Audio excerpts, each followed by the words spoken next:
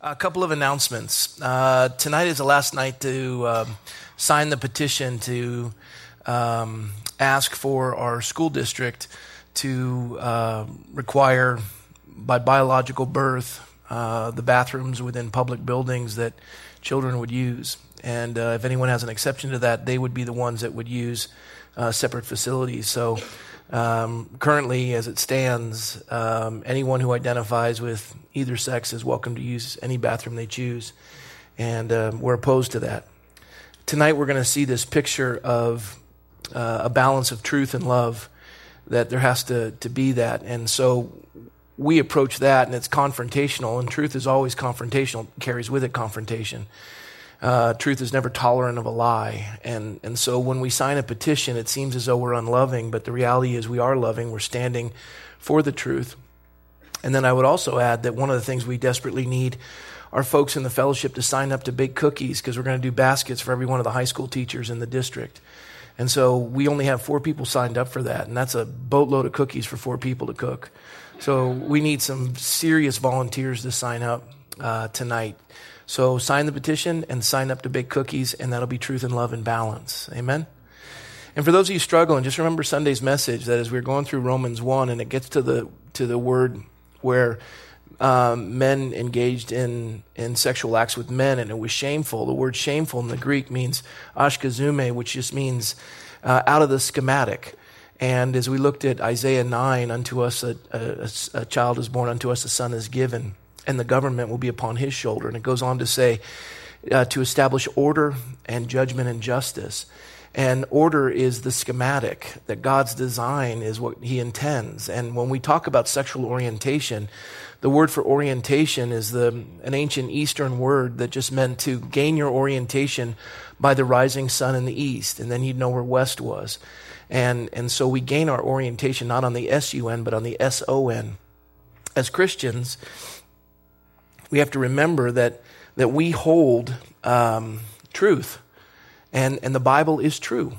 It's completely true, and we have a struggle in our nation today with relativism and this idea that somehow the Bible is the Bible is full of error, or it can only be used as a spiritual book, but not in its entirety to speak into politics or government or society or science. And yet the Bible in its fullness is true. It's the foundation. It's the bearing. It's where we get our orientation from. And there's a battle in the church today for the inerrancy of Scripture. And when we lose that, there are no foundations remaining. And as we've been studying with this idea of the absence of a foundation, again, the illustration that when I raised my right hand to be sworn as a council member here in the city, I didn't put my hand on the Bible, and as I was swearing, it could be relative in that I can interpret whatever word she's asking me to recite any way I want if there's no absolutes. And so even though folks don't maybe hold to the Scriptures, and as we had Nick Kidwai, who's a Muslim who was in the second row on Sunday service, declaring before the council that I want to bring back where we put our hand on the Bible. Here's a Muslim man reciting our Sunday morning service. Not a Christian, I wish it was, but it was a Muslim man saying that it would be good to have this absolute, so that we're accountable to a supreme lawgiver. And when mankind is accountable to a supreme lawgiver, government is minimalized, because man is governed by God. And the greater the government, the smaller the citizen. And when you have this liberty with license, and you remove this idea of being governed by God and being submitted to God, created in his image, and all men are created equal, endowed by the Creator, inalienable rights, they can't be taken away, you can't give them back, you have a responsibility to them. When you lose sight of that, then that license becomes, as every man seems right in his own eyes, and it becomes chaos. And when chaos rises, governments tend to push towards an authoritarian form, whether it be socialism, fascism, communism, and we lose these liberties that we've so enjoyed all of our life. And this is the battle we're in now, and it's a battle for the heart and the mind of mankind, and also in our nation. And if Christians don't act by balancing truth and love, we can have what's called fundamental legalism, where you're so right that you're just mean. And you stand upon that, and you I believe in the word humanities. I don't hold to humanism, but I hold to humanities. Humanities is the love of man and the inspiration of man to accomplish great things. I mean, what we saw here with this musical instrumentation and how the human soul has risen to this understanding of combining melody and harmony and all these things are a gift from God, and we need to celebrate the humanities. But humanism is where man is the center of the universe and God is removed from the equation. I don't buy that. We want to encourage man. We want to have man blessed. We want man to experience the fullness of what God intends in this poema, these poetic works that God has prepared beforehand, that we would walk in those. And we don't want to crush that by fundamental legalism. But in the same regard, if we're so entrenched in truth that we forget love with this balance of where we sign a petition and we bake cookies, if we don't have this balance, then we're just a clanging cymbal and a sounding brass. If we remove the absolutes and we remove the truth and we just go towards love, using that as an excuse for an absence of confrontation, then we're also going to watch a meltdown, and that's not of the Lord either. There must be a balance, and the only way that balance is achieved is by us being wholly dependent upon the Holy Spirit and asking Him for wisdom. Every decision I make as a council member, I must be in prayer over. Every time when I'm going to work out at the gym over here, and the two owners, I don't know if they know the Lord, but every time I interact with them, I'm asking God for wisdom to minister to them and know how to reach them. Every issue we have, we must approach that in such a way. And so this is what we're going to see tonight is Paul is going to come into a number of cities, and there's going to be a response to him speaking the truth.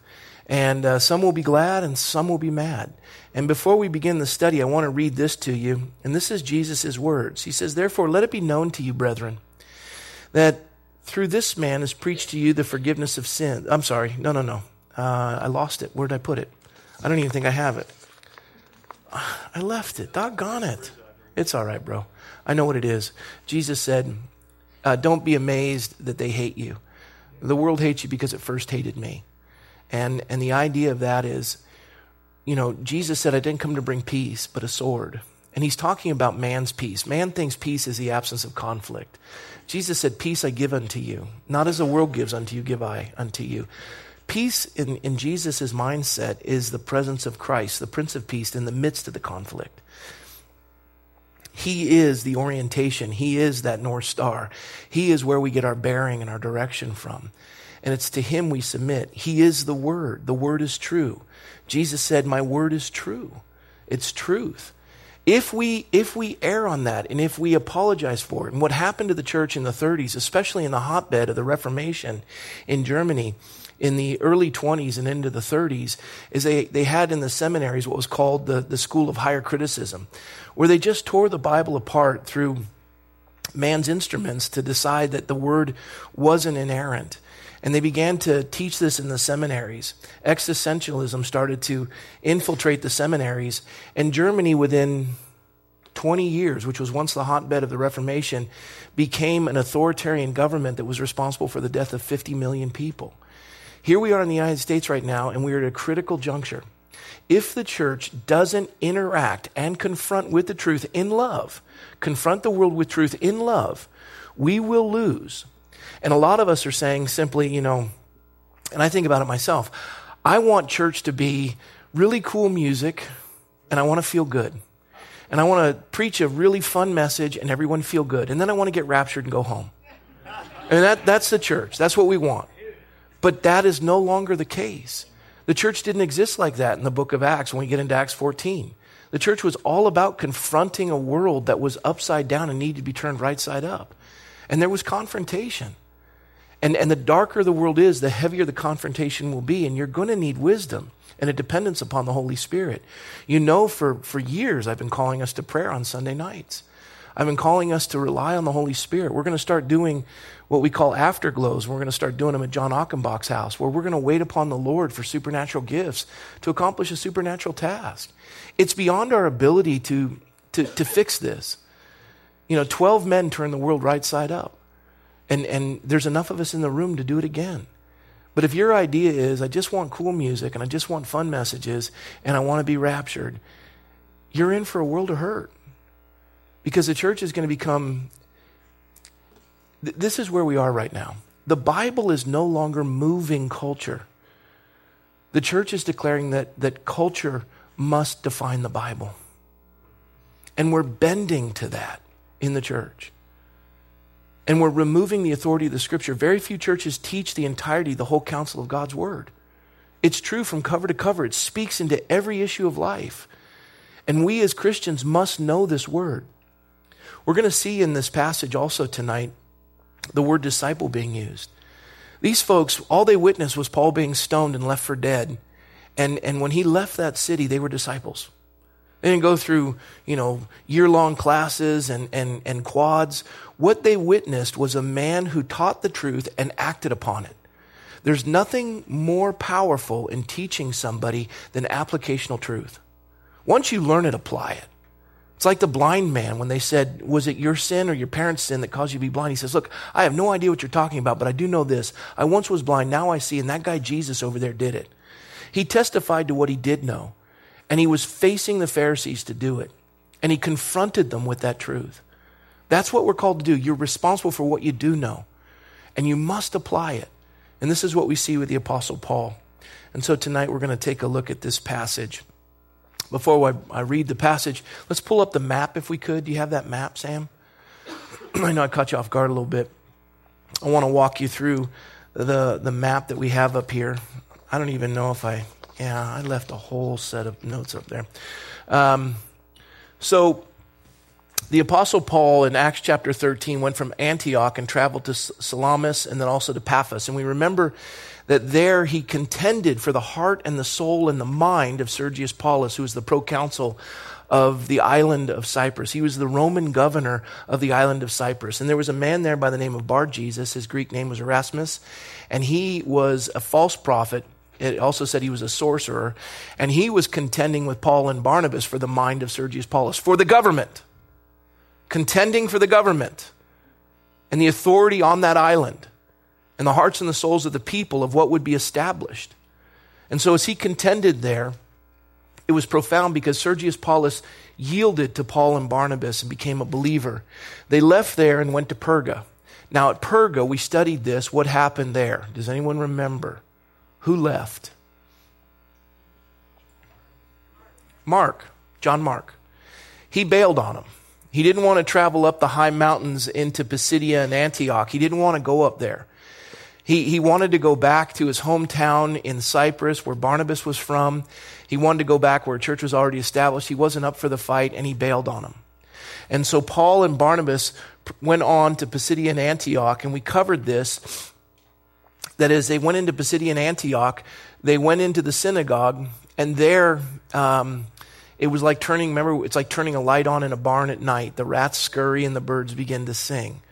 And so the entire town was divided. And the Jews and some prominent women were contending and angry with the Apostle Paul. And the people came out in droves to hear his message. And so there they stayed a long period of time and discipled them. And they left Pisidia and Antioch, and now they're coming into Iconium and into Lystra and on to Derbe. And these are the three cities we're going to see tonight when they get to Iconium, Lystra, and Derbe.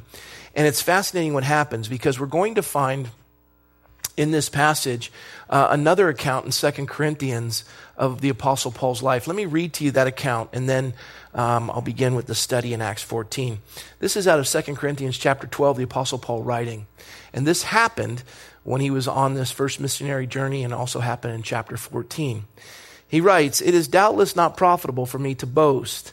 I will come to visions and revelations of the Lord. And I know a man in Christ who 14 years ago, whether in the body I do not know, or whether out of the body I do not know, God knows, such a one was caught up to the third heaven.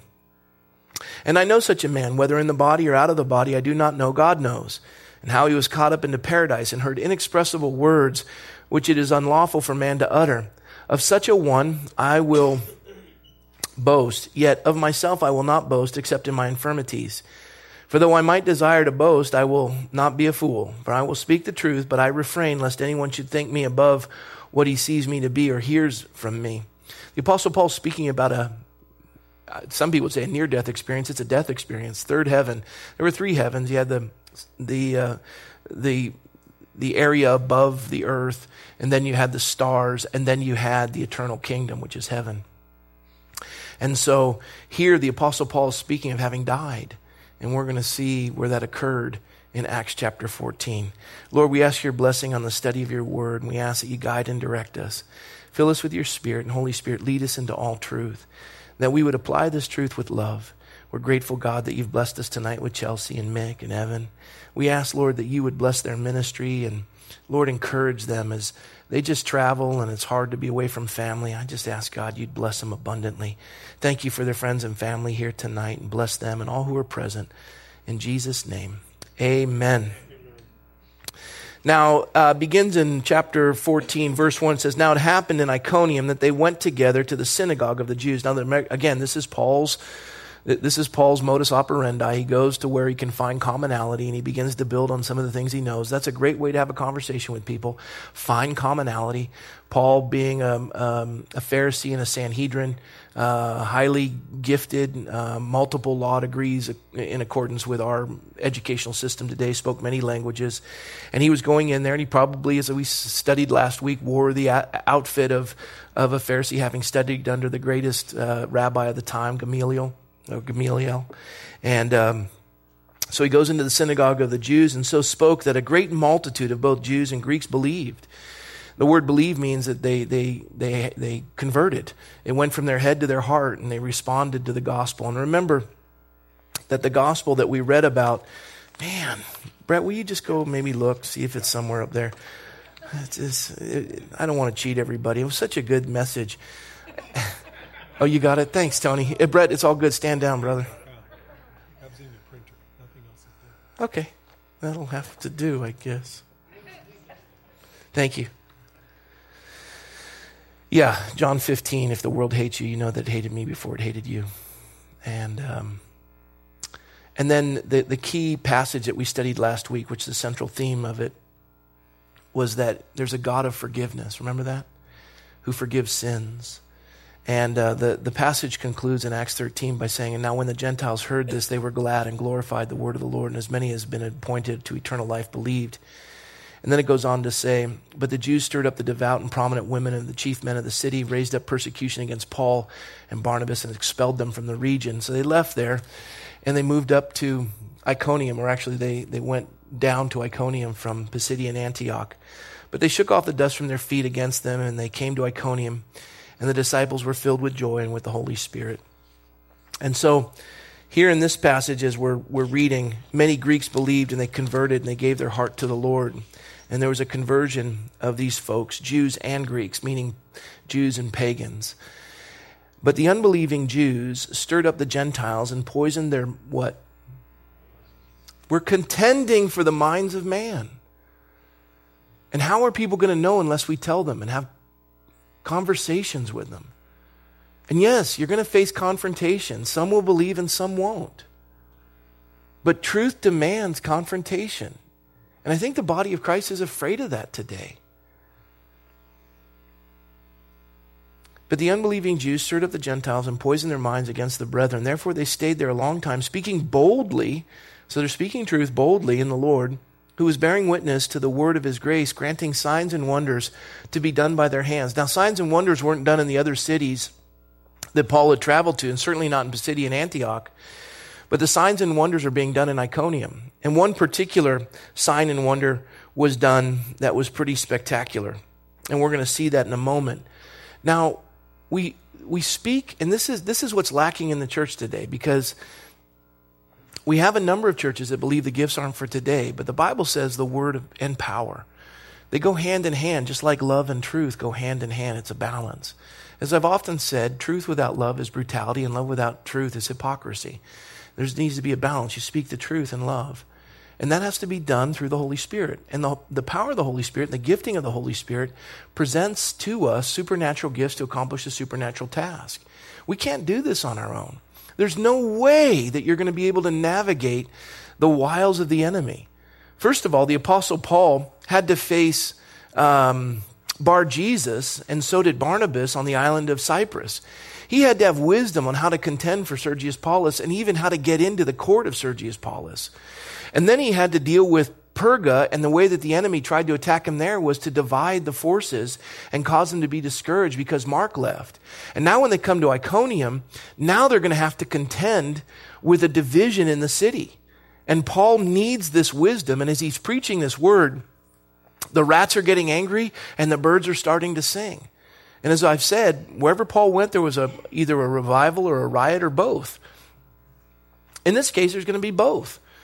And this is going to be an awful situation. Now, mind you, this is his first missionary journey. He's got 3 more. After this journey, I would be done.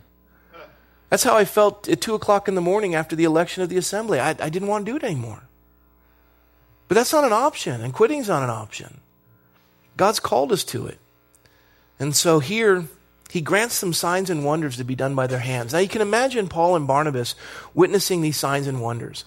I've witnessed the gift of tongues used with the gift of interpretation that absolutely blew my mind and caused me to worship the Lord. I've seen the gift of prophecy and a word of knowledge that was just fascinating. This morning, I flew in last night from South Carolina. I got home at 2 o'clock in the morning, which was 5 o'clock in the morning, South Carolina time. I had to be up by 6 to be at the city employees' Christmas party at the library at 7. And I was really tired, and I was kind of in a dream state, and my alarm had gone off, and I was still kind of sleeping, and I was having a dream. And in the dream, there were 2 men, and my father was there, and my son. And the men were talking to me, and I understood it, and I knew what needed to be done. And Michael chimed in to say something, and I said, Michael, stop. You need to be quiet. And my dad, when I said that, looked at me like, son, you got to be nicer to him. That was the dream. And I woke up to Michael coming into our room. Now, this is reality. He comes into the room to use the shower because he has to get up early for school. As he comes in, I said, son, you got to take a quick shower because I got to use that. I got to get to the meeting. And now I've been gone for 2 days. They haven't seen me. And that's the first words I had with my son. And my wife is awake next to me, and she nudges me. And it's like the Lord was speaking to me that my son needs to be loved on. And I said, son, come over here. He comes over, and I gave him a hug. I said, I love you. I missed you. And it was really sweet. And it was the Holy Spirit interceding through a dream just to speak to my boy. And using my dad, like Joseph. God works that way. You can write it off and dismiss it and just say, no, this is how the Holy Spirit works. And these are things that we're going to need to press into in the coming days as the challenges will be greater. And here, signs and wonders were done, granted by God. Verse 4, but the multitude of the city was divided. Isn't that true about every city? Isn't that true about politics? All right. Part sided with the Jews and part sided with the apostles. And when a violent attempt was made by both the Gentiles and the Jews with their rulers to abuse and stone them, they became aware of it and fled to Lystra and Derbe and the cities of Lycaonia and to the surrounding region. Let me stop there for a minute. We're dealing with humanism. We're dealing with a man-centered worldview that has permeated every vestige of our culture. We remain a remnant of a church that is rapidly falling apart. We look at Calvary Chapels, and for 50 years we've been preaching the gospel and watching conversions. 10,000% growth since 1966. California, as I've said before, had the 8th greatest economy in the country. We were debt-free. Reagan was governor. There were no abortions to speak of. Marriage was flourishing. Families were flourishing. It was a great place to be in 1966. And Calvary Chapel started.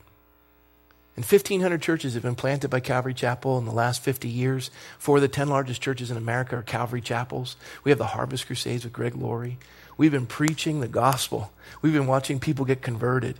And all the time we've removed ourselves from confrontation in the civic arena and what has occurred because we've been unwilling to confront in truth and in love the civic arena what has occurred. California has the highest debt of any state in the union. You take the next largest debts of the next 4 states combined, it doesn't equal California. We have the highest gas tax, sales tax, income tax, corporate tax. More people have left the state than came here during the Dust Bowl. We are imploding. We have the 11th largest economy in the world. As I said before, we have the highest debt.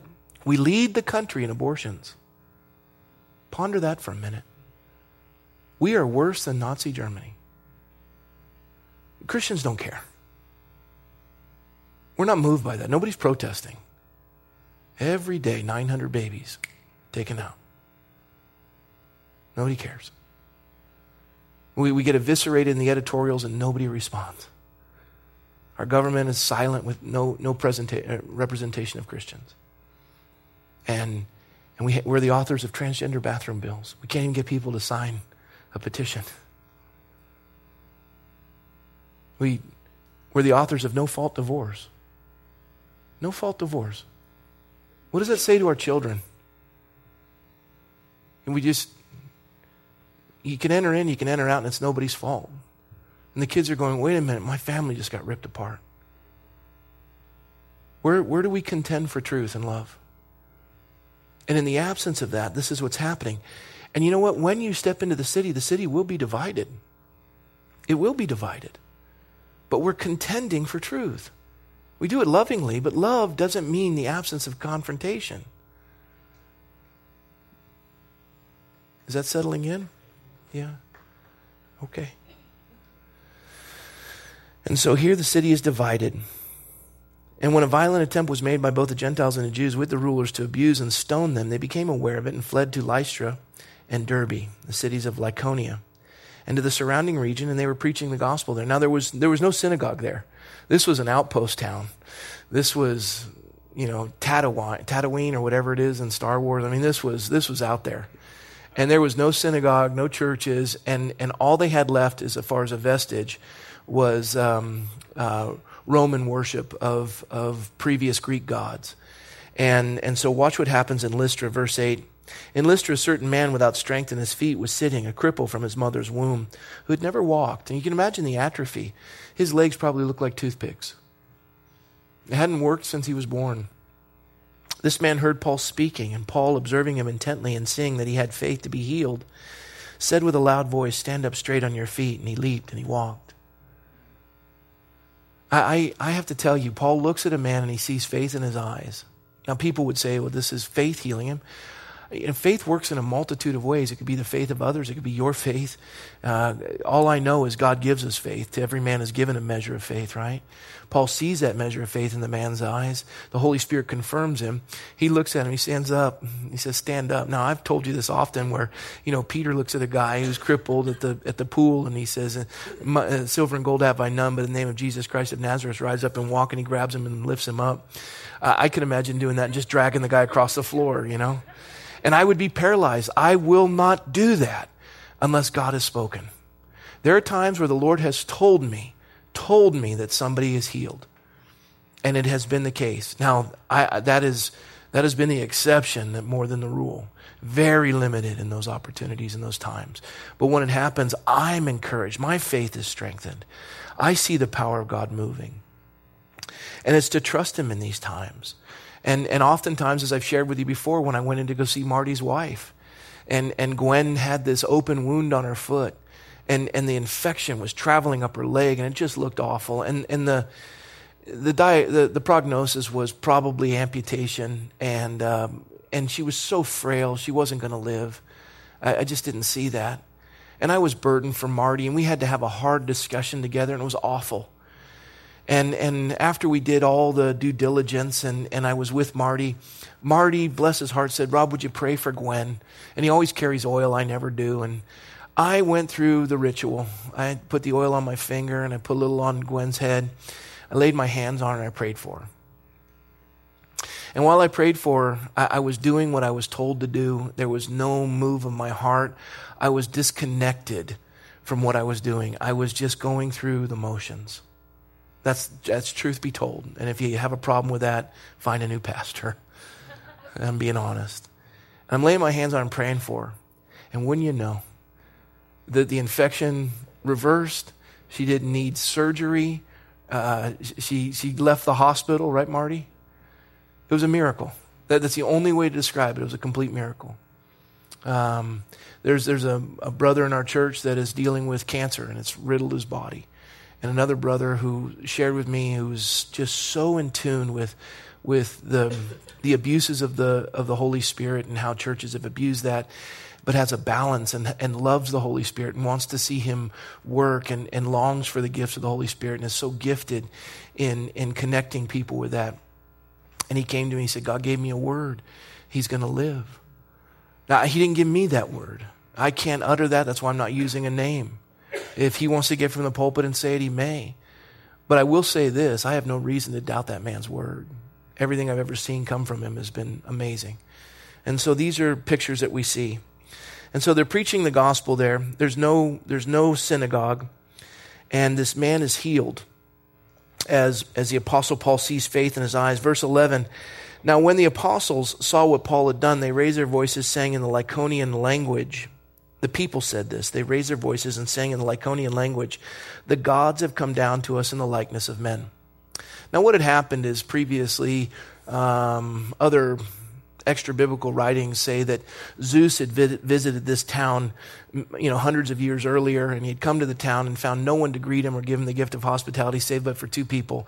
And he wiped the city out and left these two people alive. And he had performed, godlike things in the city, and so they were mindful of that. It's a lot like the old story of Captain Cook, and I don't know that's necessarily true. There's a variation in history in relation to it. But they said of Captain Cook that when he arrived on the island of Kauai, they considered him the god Lono. What? Oh no.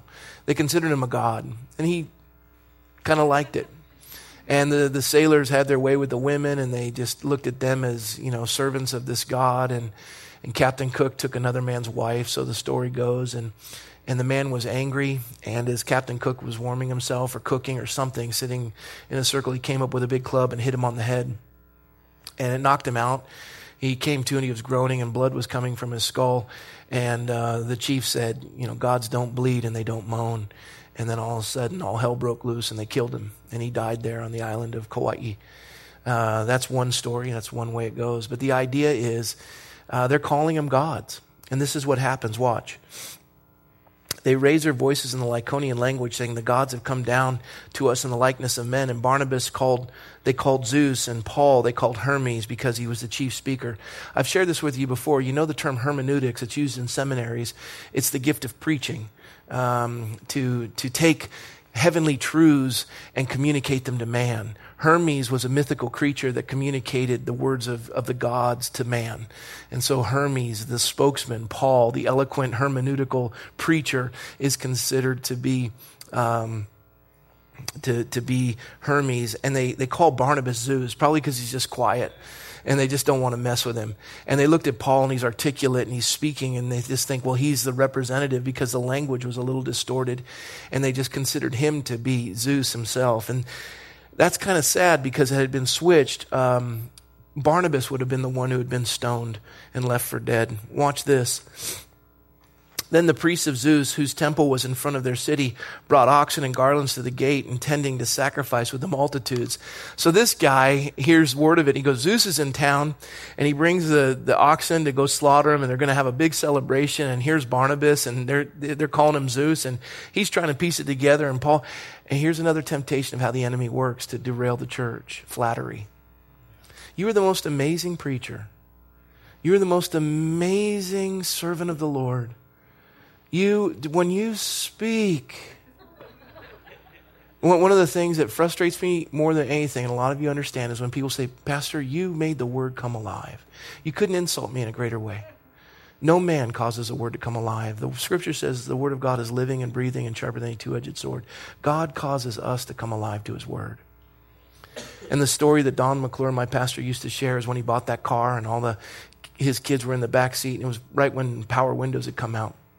And the kids were in the back seat, and they're saying, Dad, where's the knob to roll the window down? He said, oh, boys, this is a very special car. You must command the windows to go down. And the first boy goes, window down. He says, no, son, say it with authority. And he goes, window down. And he kicks the master, and they go, ooh. And he yells, the other kids are going, window up. And they're just screaming this. And he shared this illustration. He looked out at a room full of pastors, and he said, when somebody commends you on the sermon, you know what they're commending you on? The way you said window down. Because it's the Lord who controls it. all you're doing is just expelling air and moving your lips. It's God who's putting life to the words. We are harbingers. We are dispensers, not harbingers, we're dispensers of truth. And we're the antidote to a fallen world of deceit and lies. And we contend with the enemy of man. And that's what we're called to do. Well, people want to somehow place that authority upon man. Man doesn't have it. Let no flesh be glorified in his presence. And this is a temptation of the ministry. And when you're young in the ministry, and I love having conversations with some of our younger pastors, they get a chance to be behind the pulpit. They see people respond, kind of gets to them a little bit, and they kind of walk, bark, bark, bark, bark, and then they go through this crash, and they start to see the vileness of their life, and I just share with them, I remember working for Don and just wondering, either this man doesn't have good discernment, or he is completely lost. Why would he ever assign me to do this? Because when I'd step out of that pulpit, I would implode spiritually. I would struggle through all these things. And it was God's way of just crushing you and making you humble and just saying, you don't mess with my pulpit. You don't mess with this. And no flesh will be glorified in God's presence.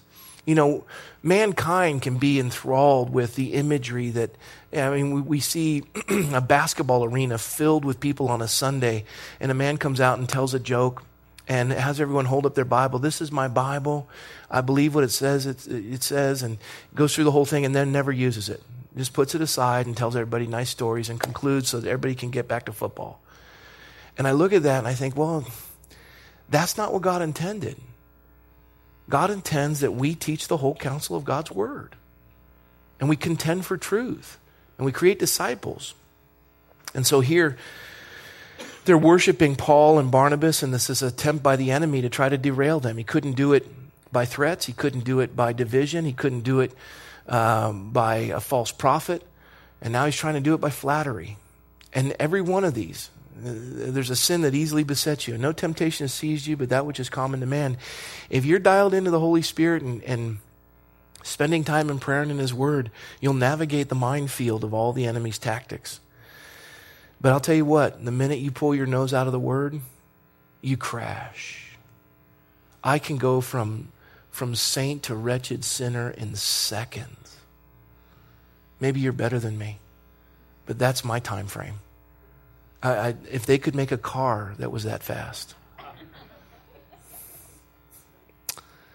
When Paul and Barnabas heard this, verse 14, they tore their clothes and ran in among the multitude, crying out and saying, "Men, why are you doing these things? We are also men with you, of the same nature as you, and preach to you what you should, and preach to you that you should turn from these useless things to the living God, who made the heaven and the earth, the sea, and all the things that are in them." What is he doing? He's contending for a supreme lawgiver. He's contending for a supreme authority that all men submits to. He's contending with humanism. He's contending with man-made governments, man-made religions. He's contending with them in truth, and he's putting his life on the line. He's tearing his clothes. He's beseeching them. He's exhorting them. He's begging them. Get your eyes off of me. Put it on the Lord. Where are those preachers today? Where are those Christians today? That they would contend and step into the middle of the fray and stand for that. And that's what Paul's doing here. And he's begging them. He says in verse 16, who in bygone generations allowed all nations to walk in their own ways. And you look at the Tower of Babel, and they built that thing, and they said, we'll ascend to the heavens. And God just said, this is awful. It can't be done. And it was all, it looked communist. It was all brick. And everything was orderly. I mean, I remember going into the Soviet Union after the Iron Curtain fell down. Every building looked the same. It was just cold and miserable. Man is just, when man is in charge, there's just no joy. It just sucks the life out of operating in the context of what God wanted. Don't you enjoy singing? Don't you enjoy playing your instrument? Would you want to be told what you can and can't do? That must be done for the state. You can no longer sing about Jesus. And we look at that and go, well, man, I still get to play. It's getting smaller. The church is getting smaller. The walls are coming in. Unless you go out and contend, it's just that but I just want to play my music. I want to feel good. I want to hear a good message. I want to feel good. I want to get raptured and go home. It doesn't work that way. That's gone. I'm sorry. We're the generation that must go into Lystra and Derbe and contend. We have to go into the thick of the people and stand for that and point out that all of these governments that God has allowed are not the way. Verse 17, nevertheless, he did not leave himself without witness, and that he did good and gave us rain from heaven and fruitful seasons, filling our hearts with food and gladness. He still blesses man, even though man rejects him. And with these sayings, they could scarcely restrain the multitudes from sacrificing to them. They still didn't want to hear it. We want to worship a man. That's what, I can't for the life of me fathom. And even in the evangelical circles, why people are drawn to Donald Trump. Are you kidding me? He's awful. And I look at this and I think he's going to be to the country what Arnold Schwarzenegger was to California. But we love him because he's a personality. He's a God with a small g. And we're drawn to that because we see it in the tabloids that we read. I think about Ben Carson. Neat guy, moral man, Christian, unbelievable surgeon, highly educated and gifted.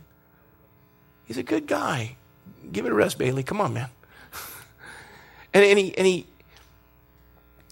I was thinking, as a city councilman, a week before every Tuesday, I get a big binder that I have to go through with everything that's going to be on the agenda. And I have to drive out to the locations of the issues that are pertaining to. I got to meet with people. I take phone calls. I got to get through this thing. I have to be educated enough to be able to vote properly. And I have to pray through every single aspect of it. And it is intense. And then you get into that meeting, and sometimes the meetings are 3 hours, sometimes they're 6, sometimes they go to 1 a.m. Awful. And then you got to contend with the people who are in the audience, and it's intense. And this is the lowest level of the legislative body in America. And I'm like, wow. And with my experience, and I'm a moral man, and I'm a righteous man based on what Christ has done. I'm a Christian. The next time Dr. Carson is doing a brain surgery, I'm going to walk in and go, Dr. Carson, I'm a Christian, I'm a moral man, I'm a righteous man. Could you scoot aside and let me have a crack at that? He would look at me like, are you crazy? And I would say to him, you're going to be commander-in-chief and you've never worked with a legislative body? You're a lovely man. But we're in a constitutional crisis. It's going to require brilliance to navigate through the mess we've made.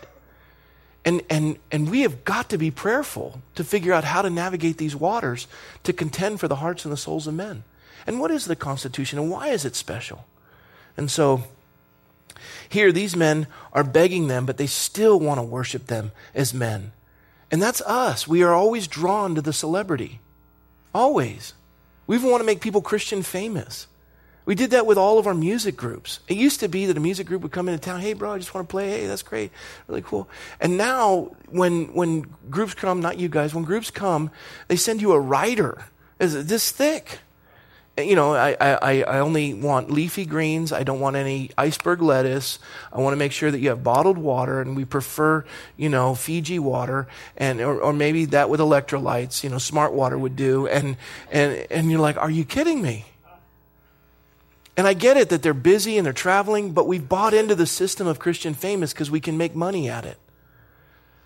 And where is the heart to just lead people into the presence of the Lord?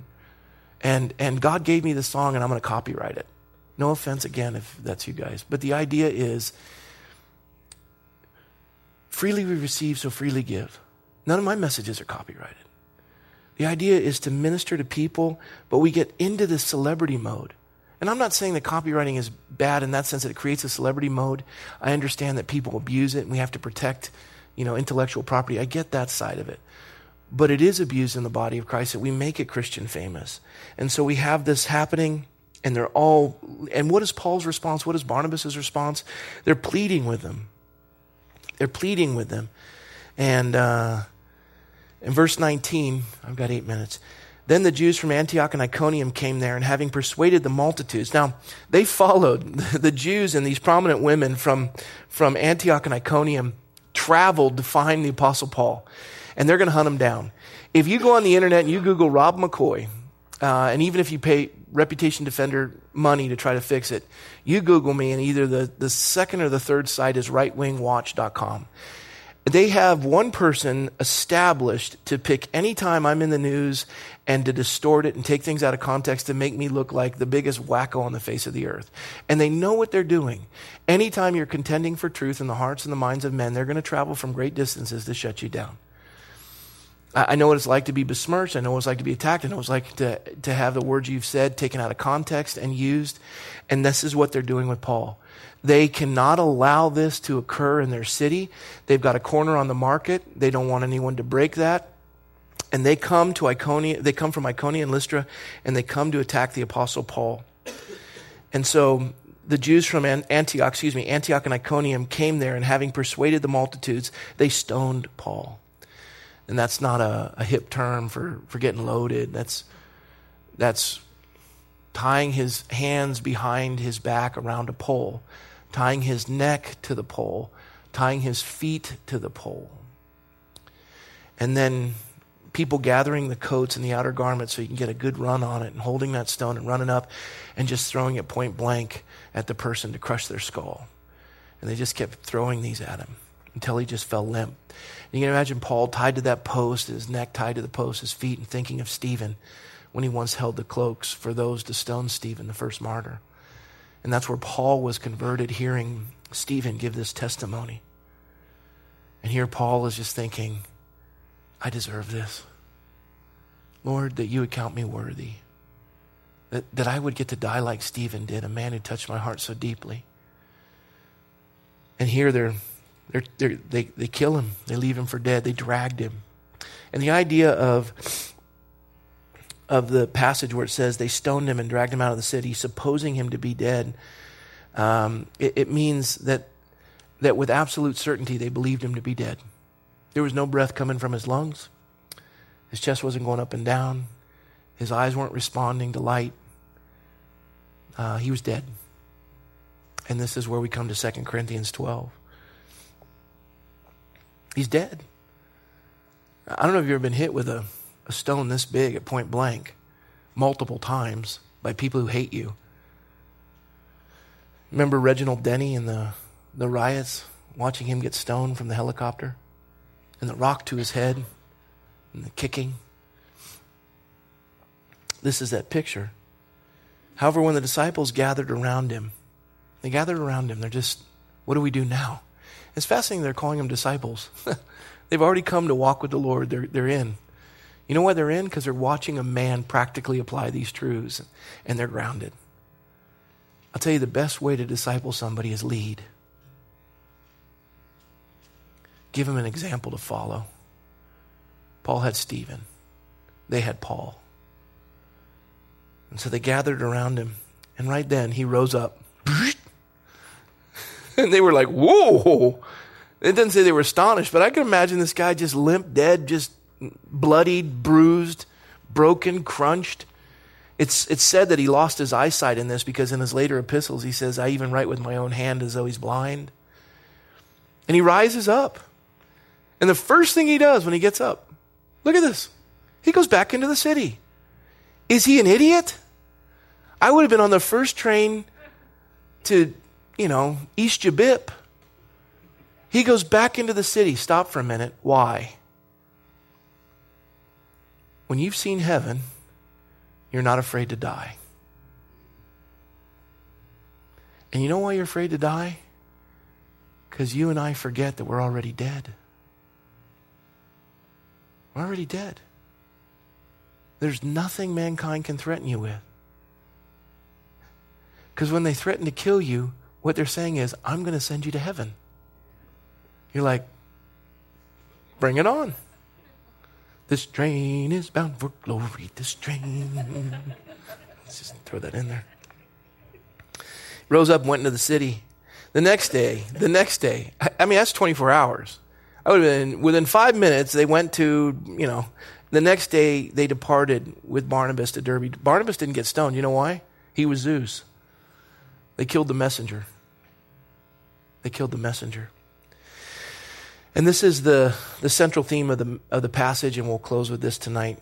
And when they had preached the gospel to that city and made many disciples, they returned to Lystra and Iconium and Antioch, strengthening the souls of the disciples and exhorting them to continue in faith, saying, we must go through many tribulations and enter the kingdom of God. That's the key to the passage. They had preached that gospel to that city and made many disciples. They were there for a very short time, and yet they had disciples. They didn't go through a year-long program or a thick book or the Navigator study. They had disciples. And you know why they had disciples? Because they had practical application of what they were learning. And they strengthened the souls of the disciples. They went right back down that whole trail, and they went to each of those cities, and they just fearlessly went in. People were looking at them going, are you kidding me? You're back? I am. Where's the church? I want to talk to these folks. And when he'd walk back into that city, you know what it would do to the brethren? They'd go, Paul, if Paul can do this, so can I. And the idea for the body of Christ is lead. Take the mantle. Show your kids that truth is worth standing for. Make a practical application so they can have something to be proud of. Do it. When they had appointed elders in every church and prayed with fasting, they commended them to the Lord in whom they had believed. And after they had passed through Pisidia, they came to Pamphylia. And now when they had preached the word in Perga, they went down to Attalia. And in Perga, they didn't do any preaching there, so they decided to preach it on the way back because John had left and they'd had a little spat there. And then they sailed to Antioch. They went back to where they started, where they'd been commended to the grace of God for the work in which they had completed. They go back to Antioch and they go, hey, we're back. Remember you prayed for us? We were commended by the Holy Spirit to do this? You wait till you hear the stories. Paul, what happened to you? Oh, that's later. But just listen. It's an amazing story. There are churches throughout the entire region. We raised a guy who had been crippled from birth. They called us Zeus. They called me Hermes. They killed me because I was a messenger. I didn't die though. Long story. I'll write about it later. You can imagine the church in Antioch going, God rocks. Yes, he does. And you know why he rocks? Because people led by example. They weren't afraid. God hasn't given us a spirit of fear, but a power, love, and a sound mind. And they rejoiced and commended to the grace of God for the work which they had completed. And now when they had come and gathered the church together, they reported all that God had done with them. And they'd opened the door of faith to the Gentiles. And they stayed there a long time with the disciples in Antioch. It was a time to refresh and rest. God will give you those moments. So I would just say this. And I love C.S. Lewis's quote. He says, pain removes the veil and it plants the flag of truth within the fortress of a rebel soul. You and I learn a lot from pain. It's about time we experience a little bit of it as we step into the world and confront the world with truth. And we do it lovingly. You know what lovingly is? Paul never threw a stone back. But he never shut his mouth. Don't move your fist, just move your mouth and do it lovingly. Speak the truth in love and confront what is binding man and set them free. And they will know the truth, and the truth will set them free. Amen? 8:30. Boom. All right. Any questions tonight that I can answer? Yes? Petition's out in the foyer. Carolyn will be there. She'll help you with it. Anyone else? And you, Chuck, you also want to know where the cookies were, right? The cookie baking thing? You don't want to know that. Okay. An honest man speaking the truth in love. Anyone else? Any comments, questions, disagreements? Music was phenomenal. Yes, it was. Let's give another round of applause for you guys. I wish you guys were around more often, but you're just not around that often, so we'd love to have you back anytime, especially on a Sunday morning. Yeah, amen. All right. Lord, thank you for this evening, and again, we're just so blessed to be together. And Lord, I ask, Holy Spirit, that you would empower us and take away our fear. I'm not afraid of pain, and that we would confront a world in darkness, and that a great light has shone, as it says in Isaiah 9. And those living in the shadow of death, to them a great light has been shown.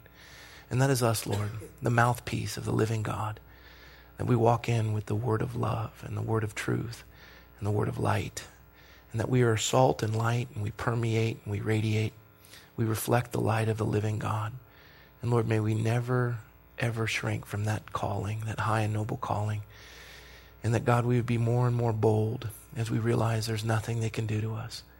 Our names are written in the Lamb's Book of Life. So I ask that you would bless and empower and strengthen according to your riches in Christ. In Jesus' name, amen.